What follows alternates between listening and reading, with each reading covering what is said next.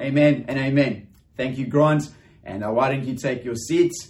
So good to have you joining us again. If you are from somewhere outside of Durban, once again, it will be great if you just let us know. You can post it if you're on Facebook, or give us an amen if you're in the Amanzimtoti area. It's so good to have you with us.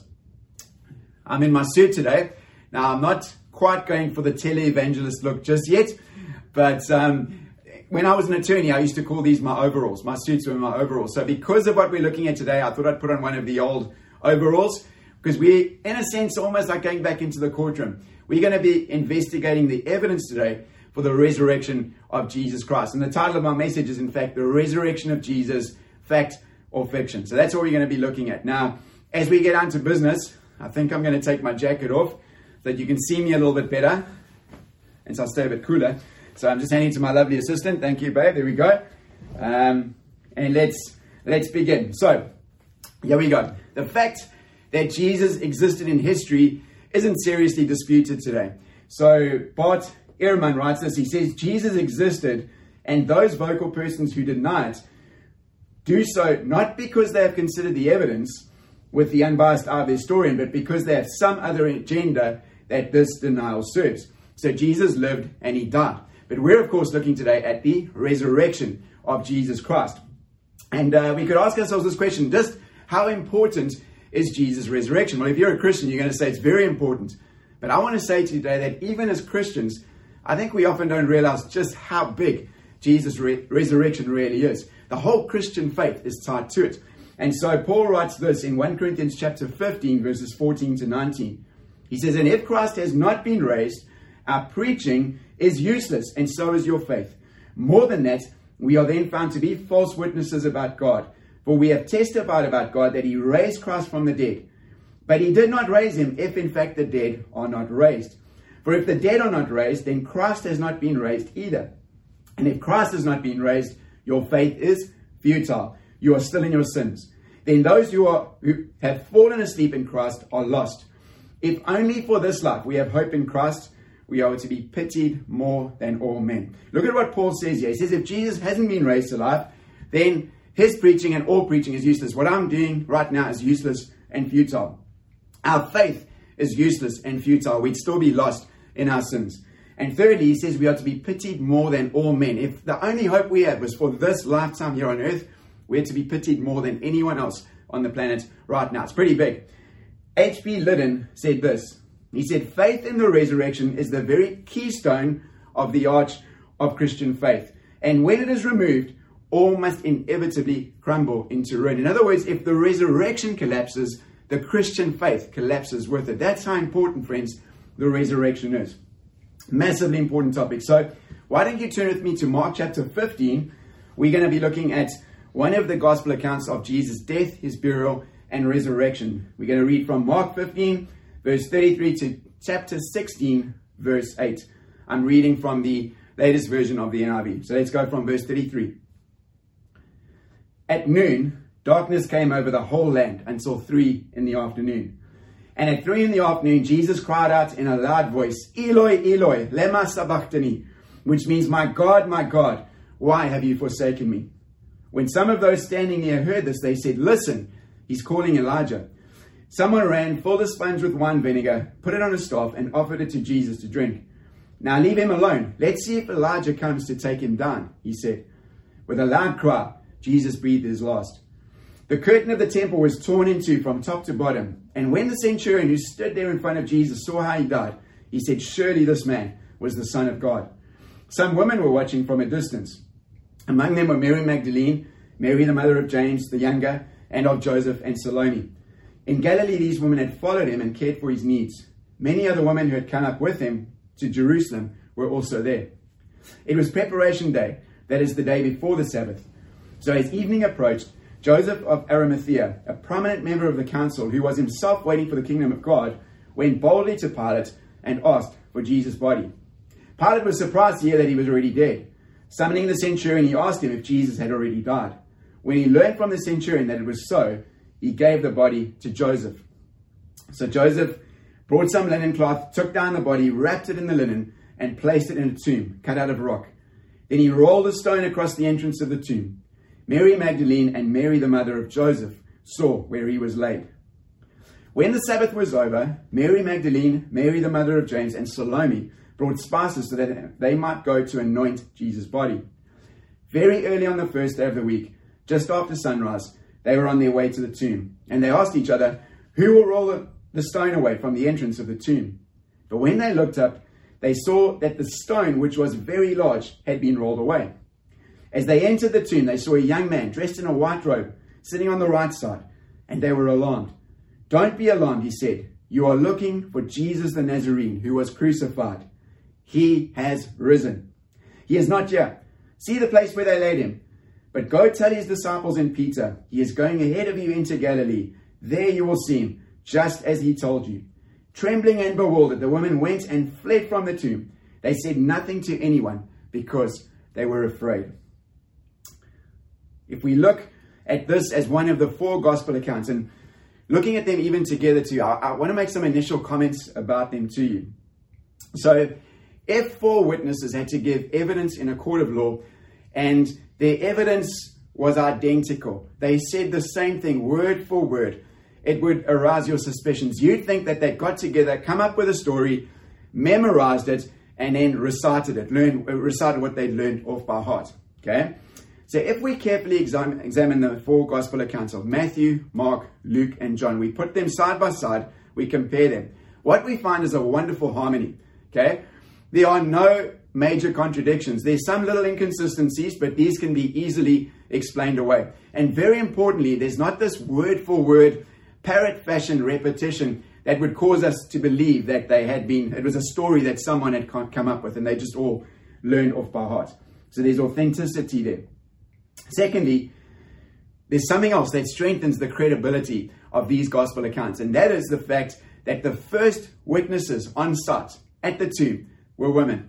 Now, ladies, please don't be insulted or offended, but back in those times, the testimony of women really didn't count for much. In fact, Dr. William Lane Craig explains it like this. He said women's testimony was regarded as so worthless that they weren't even allowed to serve as witnesses in a Jewish court of law. In light of this, it's absolutely remarkable that the chief witnesses to the empty tomb are these women. Okay, so once again, if the resurrection of Jesus was just a story that his followers had come up with, that they concocted, one would have expected them to make the first witnesses to the empty tomb a bunch of men like Jesus' disciples. The fact that they are women, even though that's potentially embarrassing back in those times, proves to us that the Bible is just accurately recording and telling the story as it actually took place. All right? In short, the 4 gospel accounts present very reliable, accurate evidence about the death and the resurrection of Jesus. All right? Now, before we proceed to look at the evidence, I want to say to you that there are very few people who seriously dispute that Jesus died on the cross. So in other words, even the opponents of the early church, they never tried to contend that he somehow managed to survive the cross. Okay, people who were around at that time, they knew, they'd seen that Jesus had died a violent, brutal death on the cross. It wasn't until about the 18th century that some people decided to challenge this, and they came up with what is called the swoon theory. What the swoon theory says is that Jesus swooned. He fainted. He passed out on the cross from pain and exhaustion, etc.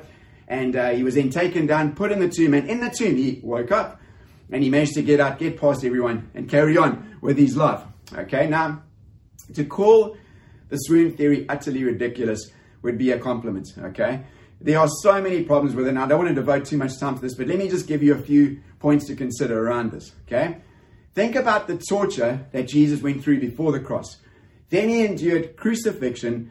He had a spear thrust into his side. After all of this, somehow he manages to fool Roman executioners and Joseph of Arimathea and Nicodemus that he was fully dead. Okay? They bury him. He survives for more than 36 hours in a cold tomb with no medical attention, no food, no water. Okay? Then somehow he wakes up. He manages to get himself out of grave clothes with something like 34 kilograms of embalming spices in them. Gets out of that, strides up to the stone from the inside, somehow manages to roll that large stone away, and then gets past the Roman guards, okay? And get this, he presents himself to his disciples looking so amazing that they think he has a new resurrected body, okay? Once again, It's ridiculous. We don't need to spend too much time on it. Let's leave the swoon theory behind us and move on. Amen? All right? So here's the thing. Jesus died on the cross, and he was then buried in the tomb. Okay, so as we look at it now, we're going to divide the evidence under two broad categories. We're going to look at the empty tomb, and then we're going to look at the eyewitness account. So let's begin with the empty tomb. Josh McDowell said this: all but 4 of the world's major religions are based on mere philosophical propositions. Of the 4 that are based on personalities rather than a philosophical system, only Christianity claims an empty tomb for its founder. And we know this to be true. There's no tomb that we can visit where we can go and see the remains of Jesus Christ. So how do we account for the empty tomb? One of the theories that was put forward to try and explain it is what's called the wrong tomb theory. And what this theory suggests is that the women, the first witnesses on site, mistakenly, in their distress and in the dim early light of the morning, they made their way to the wrong tomb, found it empty, and then spread the word that Jesus was raised to life. Well, there are some obvious problems with that. Problem number 1 is, as we read in verse 47, Mary Magdalene and Mary, the mother of Joseph, saw where Jesus was laid. They knew where to go. Okay? But an even bigger problem is that everyone else, after these women, would also have had to go to the wrong tomb. The authorities would surely have gone and checked it out. Remember, there were Roman guards positioned there, okay? Joseph of Arimathea, he knew which tomb belonged to him. Surely he would have gone and had a look for himself. So as you can see, it is highly unlikely and improbable that everyone would have gone to the wrong tomb and ignored the tomb where Jesus was really still buried, okay? So that one we can dismiss as well. So we have Jesus dying on the cross, buried in the tomb, and 3 days later, we find the tomb empty. How do we explain this? Well, there are actually only 2 broad kind of explanations that could be put forward. Number 1, this was the work of God. And number 2, it was the work of man. So let's begin with number 2, okay? If we're saying this was the work of man, who could it have been? And of course, the official explanation that the religious leaders put forward was that it was Jesus' disciples. And we read this in Matthew 28, verses 11 to 15. While the women were on their way, some of the guards went into the city and reported to the chief priests everything that had happened.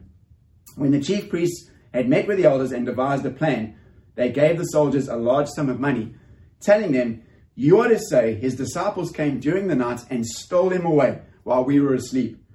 If this report gets to the governor, we will satisfy him and keep you out of trouble." So the soldiers took the money and did as they were instructed. And this story has been widely circulated among the Jews to this very day. All right, some major problems with this official explanation. So remember that the religious leaders, they wanted to make sure that the tomb was really secure. And so they took and placed Roman soldiers on guard outside. Now, the Roman army had very strict discipline, and there was severe punishment for guards who fell asleep on duty. There are even historical accounts of guards being put to death if they were caught asleep on duty. Okay, so the chance of one guard falling asleep, possible, maybe, okay? But all of these guards falling asleep together, extremely unlikely, okay? And get this, even if they were asleep, the disciples or other grave robbers would have had to come in the night with torches. They would have made a noise. They had to move the heavy, large stone from in front of the tomb. The chances of all of the guards sleeping through that noise, extremely unlikely, okay? And even something like this in John chapter 20, verses 6 and 7, we read that the grave clothes of Jesus were left behind. Why on earth would the disciples have unwrapped him first, left those behind, wasted time whilst they were removing the body, okay?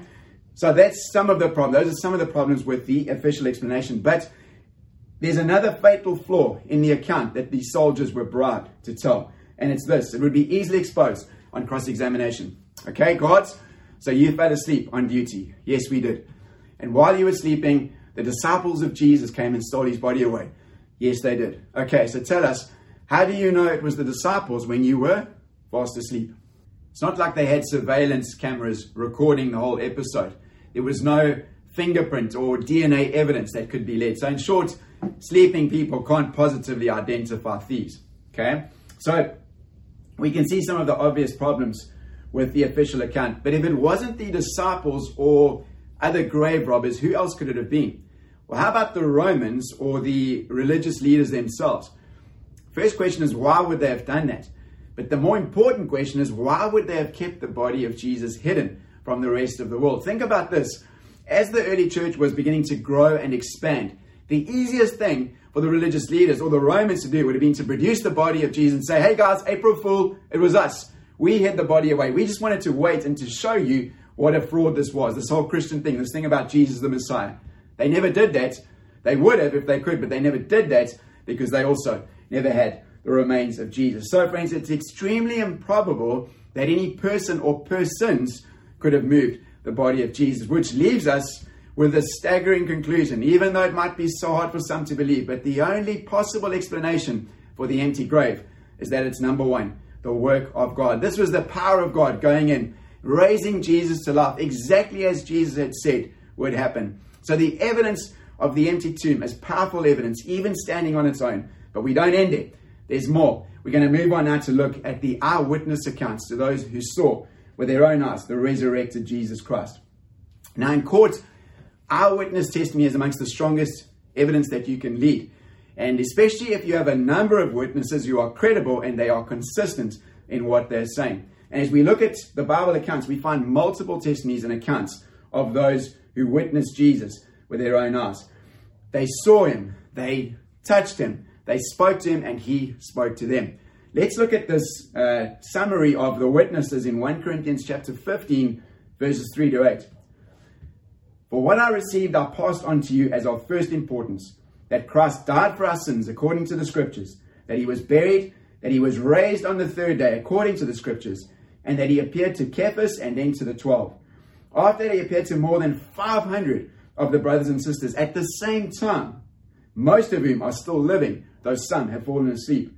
Then he appeared to James, then to all the apostles, and last of all, he appeared to me also as to one abnormally born. That's Paul writing there, okay?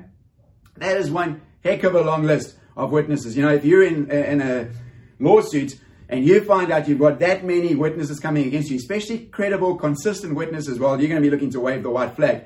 Settle as quickly as possible, okay?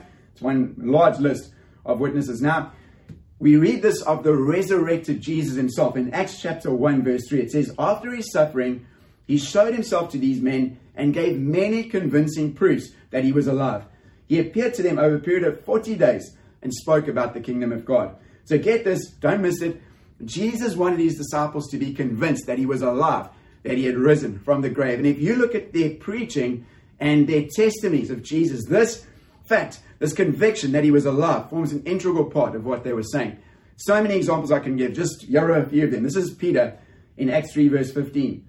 You killed the author of life, but God raised him from the dead.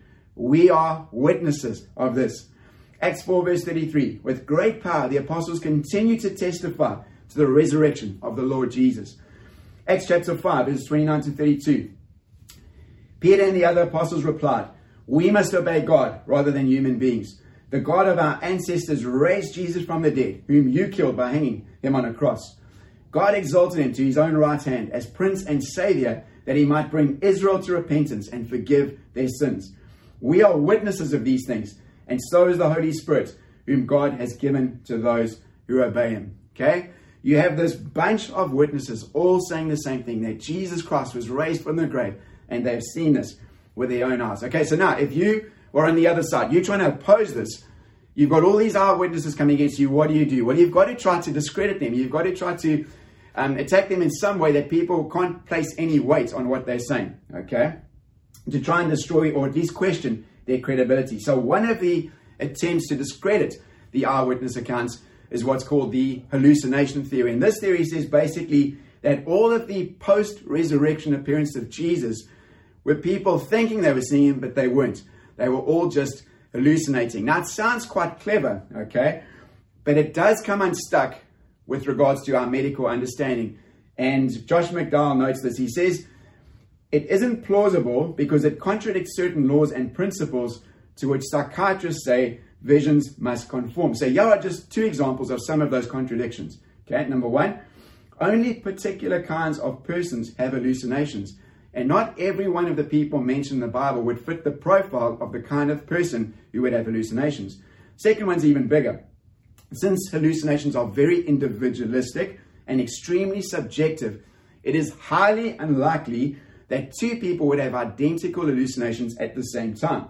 And it's extremely unlikely and against all probabilities that a whole group of people, 500 on one occasion, would all together have these identical hallucinations at the same time. So once again, this theory falls short according to the laws of common medicine. And a similar thing could be said of saying that the disciples were mental, that they were deranged, they were mad. Again, one or two of them might have been, but you can't say that this entire group were all mad and that in their insanity together they managed to come up with this cohesive story. It also is incredibly unlikely, and both the hallucination theory and saying that they were mad also can't explain away the empty tomb. Okay, now here's the thing. What if all of the followers of Jesus were lying? They were fraudsters. So in other words, this is one theory or challenge that you could put forward that could explain both the empty tomb and the eyewitness accounts, is to say this, that the disciples of Jesus colluded together. They somehow managed to get in and steal his body, hide the body away, and then go around the world saying that he'd risen from the grave and that they were eyewitnesses to this. It would be the greatest fraud of all time. It's the one thing that can try and explain both the empty tomb and the fact that there were these eyewitnesses. Well, 2,000 years later, we obviously can't call the disciples forward and all these witnesses and put them in the witness box. But we can look at the biblical accounts and test it even with the laws of evidence. And if you do that, you'll find that what they said stands up very well under the laws of evidence. But there's something else. There's another reason why we can have confidence that they weren't lying. And this is it. Right. As far as we know, to the best of our understanding, 11 out of the 12 disciples, the apostles, were put to death. They were executed or martyred for their faith in Jesus Christ. Now, I'm including Matthias, who replaced Judas Iscariot. They suffered extremely brutal and awful persecutions and deaths for their faith. Some of them were even crucified themselves. The only one to escape it, to die of old age, was John the Beloved. And even then, apparently the Romans actually had a go at executing him too, but they were unsuccessful. All right, now here's the thing. Even today, tragically, there are Christians all over the world who are being martyred for their faith in Jesus Christ. And to be fair, there are people of other religions who'd also be prepared to die for what they believe in. But when we look at modern day martyrs, we recognize that these are people who have faith or beliefs that is based upon something that has been passed on to them from another source. It's something that is being taught to them, something that they might have read for themselves, but it's something that has been passed on to them that they then believe. That's where this original group are completely different, okay? They weren't basing this on beliefs that had been passed on to them from someone else. No, friends, they were the original source themselves. It wasn't just something they believed, it was what they had seen with their own eyes. They had seen Jesus, they had touched Jesus, they had heard Jesus speak to them with his own voice. These were the original sources themselves. And this is the thing. Someone might very well be willing to die for something which they believe to be true. Now, it might not be true. They might not know that, but they would be willing to die for something that they're convinced is true. But here's the thing we know. Human nature won't permit us to suffer and die for something that we know is a fraud, that we know to be a lie. It's highly improbable, extremely, incredibly unlikely that these disciples would have been willing to suffer and die as they did for something that they knew was a fraud. Why would they have done that? What did they have to gain? They had everything to lose instead. And so I want to tell you that it wouldn't have been long before one of them would have cracked under pressure. One of them said, oh, wait, stop. I'll tell you the truth. This is all a lie. It's all a scam. Save me, let me live. Don't torture me. I'll turn state witness.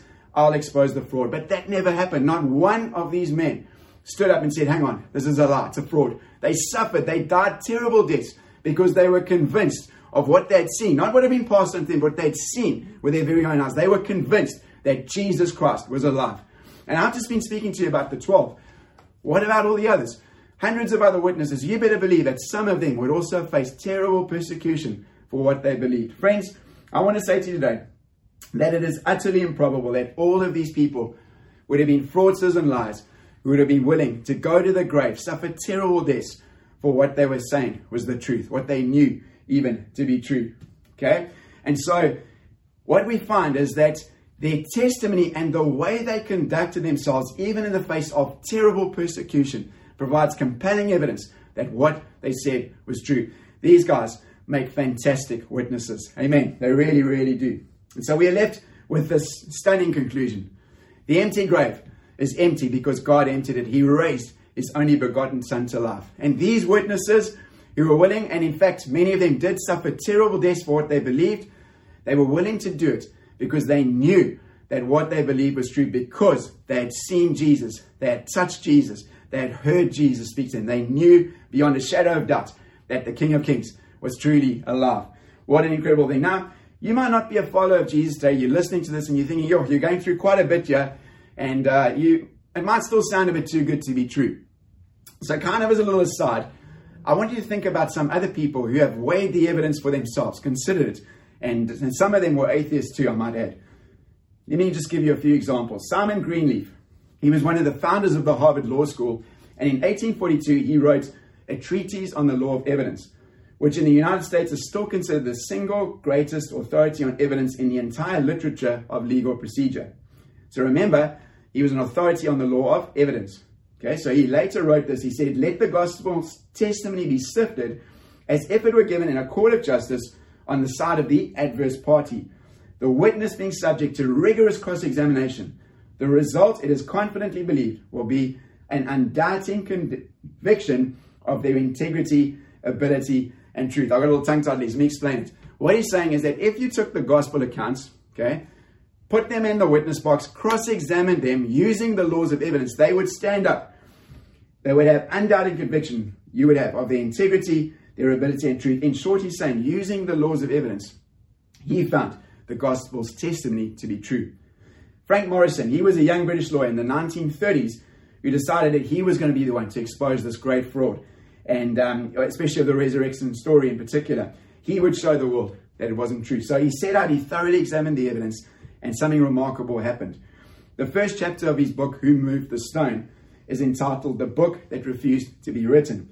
Because rather than writing a book opposing and disproving the resurrection, he wrote a book supporting it. You see, as he was weighing up and studying the evidence, he became convinced, almost against his will, that Jesus truly had risen from the grave. That was Frank Morrison. Lee Strobel was educated at Yale in the US. He became an award-winning journalist who specialized in courtroom analysis. Okay, so he was an atheist, and after his wife came to faith, he also decided he was going to be the one to expose the fraud. And he set about examining the evidence. And yes, you guessed it, after carefully examining the evidence, Lee Strobel came to faith in Jesus Christ. And he went on to write the book, award-winning book, called The Case for Christ. Then there's Sir Lionel Locu, okay? He was quite an incredible lawyer. He almost never lost a case, and the handful of cases that he lost were usually overturned in favor of his client when they were taken on appeal. The Guinness Book of World Records recorded him as being one of the world's most successful advocates. This great trial lawyer said this, to which, may I humbly add, I've spent more than 42 years as a defense trial lawyer, appearing in many parts of the world, and am still in active practice. I have been fortunate to secure a number of successes in jury trials, and I say unequivocally the evidence for the resurrection of Jesus Christ is so overwhelming that it compels acceptance by proof, which leaves absolutely no room for doubt. My friends, how strong is the evidence for the resurrection of Jesus Christ? Overwhelmingly strong. Okay. In fact, you could build such a strong case for the resurrection that, in the words of Lord Darling, former Chief Justice of England, no intelligent jury in the world could fail to bring in a verdict that the resurrection story is true. Wow. Okay. Amazing. If you're a follower of Jesus, why is this overwhelmingly strong evidence for the resurrection so important for you and for me? Well, remember we spoke earlier about that arch of Christianity? The keystone of the resurrection remains firmly in place. In other words, Christianity doesn't fall. It stands even stronger with this keystone of the resurrection strongly and firmly and securely in place. The thing is this, if someone had to come to me and say, "Oh, how can you believe in Jesus?" There's a number of parts that I put forward in answer to that, but one of the important things is because the evidence supports it. The evidence supports the life, the death, and the resurrection, especially of Jesus Christ. Friends, this is not some wishy-washy, hopeful, airy-fairy faith that we have. The life, the death, and the resurrection of Jesus are historical facts beyond dispute. I believe that, really I do. And so to every believer watching today, I hope this message encourages you. I hope it even boosts your faith in Jesus Christ. The same power that emptied the grave of Jesus will one day empty the grave of every single person who has died in Christ, with faith in Jesus Christ. What a wonderful, glorious hope we have. Amen. You can amen that wherever you are. Now, listen carefully to this. The evidence for the resurrection strengthens our faith. But hear me carefully when I say this now. Even if this evidence wasn't there, I would still believe. Why do I say that? Because, friends, I have met the resurrection himself. Okay, let me explain that to you. So, Warren Wiersbe said something to this effect. He said, Jesus took the doctrine of the resurrection out of the book, out of the Bible, and he put it in a person, himself. Remember, Jesus said to Martha in John chapter 11, verse 25, he said to her, I am the resurrection and the life. You see, the resurrection is more than a doctrine in the Bible. It's even more than an historical fact. The resurrection is a person. His name is Jesus Christ. And I've come to know the resurrection for myself. And I know this, friends, that through Jesus, I've come to know God the Father. I've come to experience the love of the Father. I've come to have a relationship with God the Father. I hope that's true of you today as you watch this. And perhaps just to say that you might be an atheist, you might be an agnostic who's watching this today. I'm so glad that you are watching. And I want to say to you that even after I've shared this, you might still be skeptical. You might still not be willing to accept this. And my goal today isn't to force something upon you. But I do want to ask you to do this. Make a couple of things, okay? I'd ask you to take off any lenses of personal bias that you might have and to go and do what those lawyers and the journalists did. Go and objectively weigh the evidence for yourself. Objectively weigh the evidence, especially the evidence for the resurrection of Jesus. And while you're doing that, even if you don't believe in God, why don't you just pray this prayer? Say, Jesus Christ, if you're real, reveal yourself to me. What have you got to lose? Okay?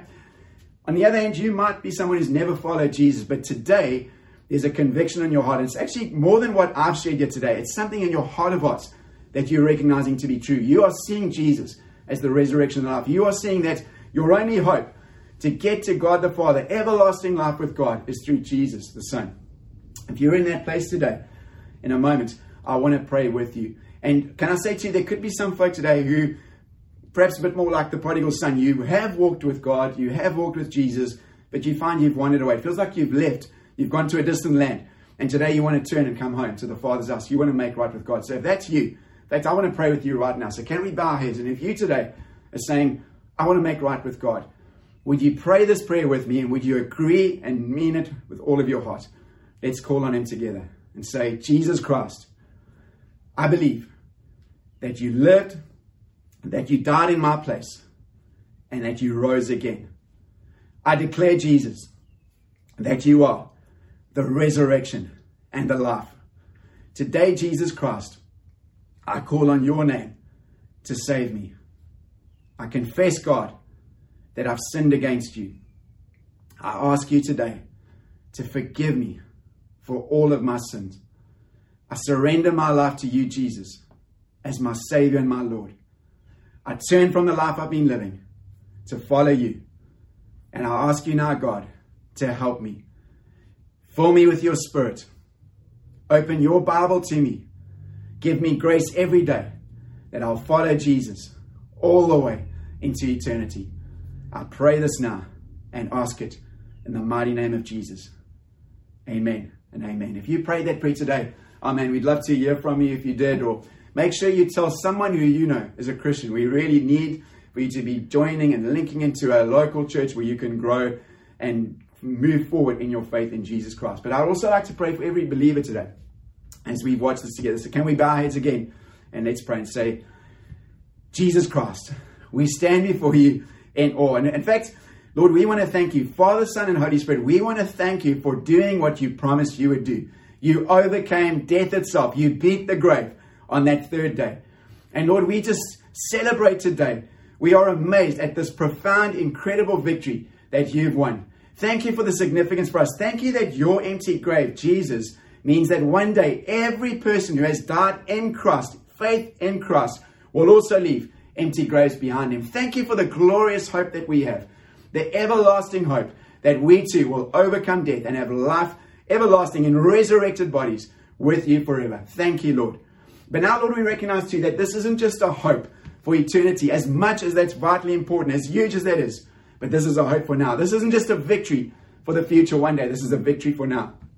Jesus, if you could overcome death itself, there is nothing in this world that you cannot overcome. And even now, Lord, in this world we're living in, just with the uncertainties, just with the COVID virus, Lord, just with the risks to health and to life, with economic uncertainties before us, Lord, we are certain of this. The resurrection and the life is with us. Your victory isn't just for then, it's for now. And so we stand confidently today, declaring that our trust is in you, resurrection and life. Our trust is in you, Jesus. Thank you, Lord, that you make a way. Thank you that you help us. Thank you that you lead us. Thank you that your victory will be seen in our lives as we lean into you and trust you with all of our hearts. We pray this today. We thank you for this today. In Jesus' mighty, mighty name. Thank you, Lord. We agree together. So, friends, in just a moment, it'd be great if you stay. If you're on Facebook, leave a few comments with us. Have some coffee afterwards if you like as well. That'll be great. And we're also going to have, as we have been doing, right at the end now, our bank details and the QR code if you'd like to give. Thank you so much. I wonder if I can just pray a prayer there too, just over there. Just, Lord, anyone and everyone who has been giving or is about to give now, we just thank you again for your faithful, incredible provision in our lives. Even in these challenging times, we declare that our trust and our hope is in you. And as we give, Lord, we do so with worshipful hearts, just with cheerful hearts, Lord God, declaring that our trust is in you. Lord God Almighty, Jehovah Jireh is our provider. Thank you for this, Lord. In Jesus' name we pray. Thank you. Thank you so much once again, friends. God bless you. Have a blessed rest of the Easter weekend. And thank you for staying and having some coffee and comments with us over Facebook. God bless you. Thank you.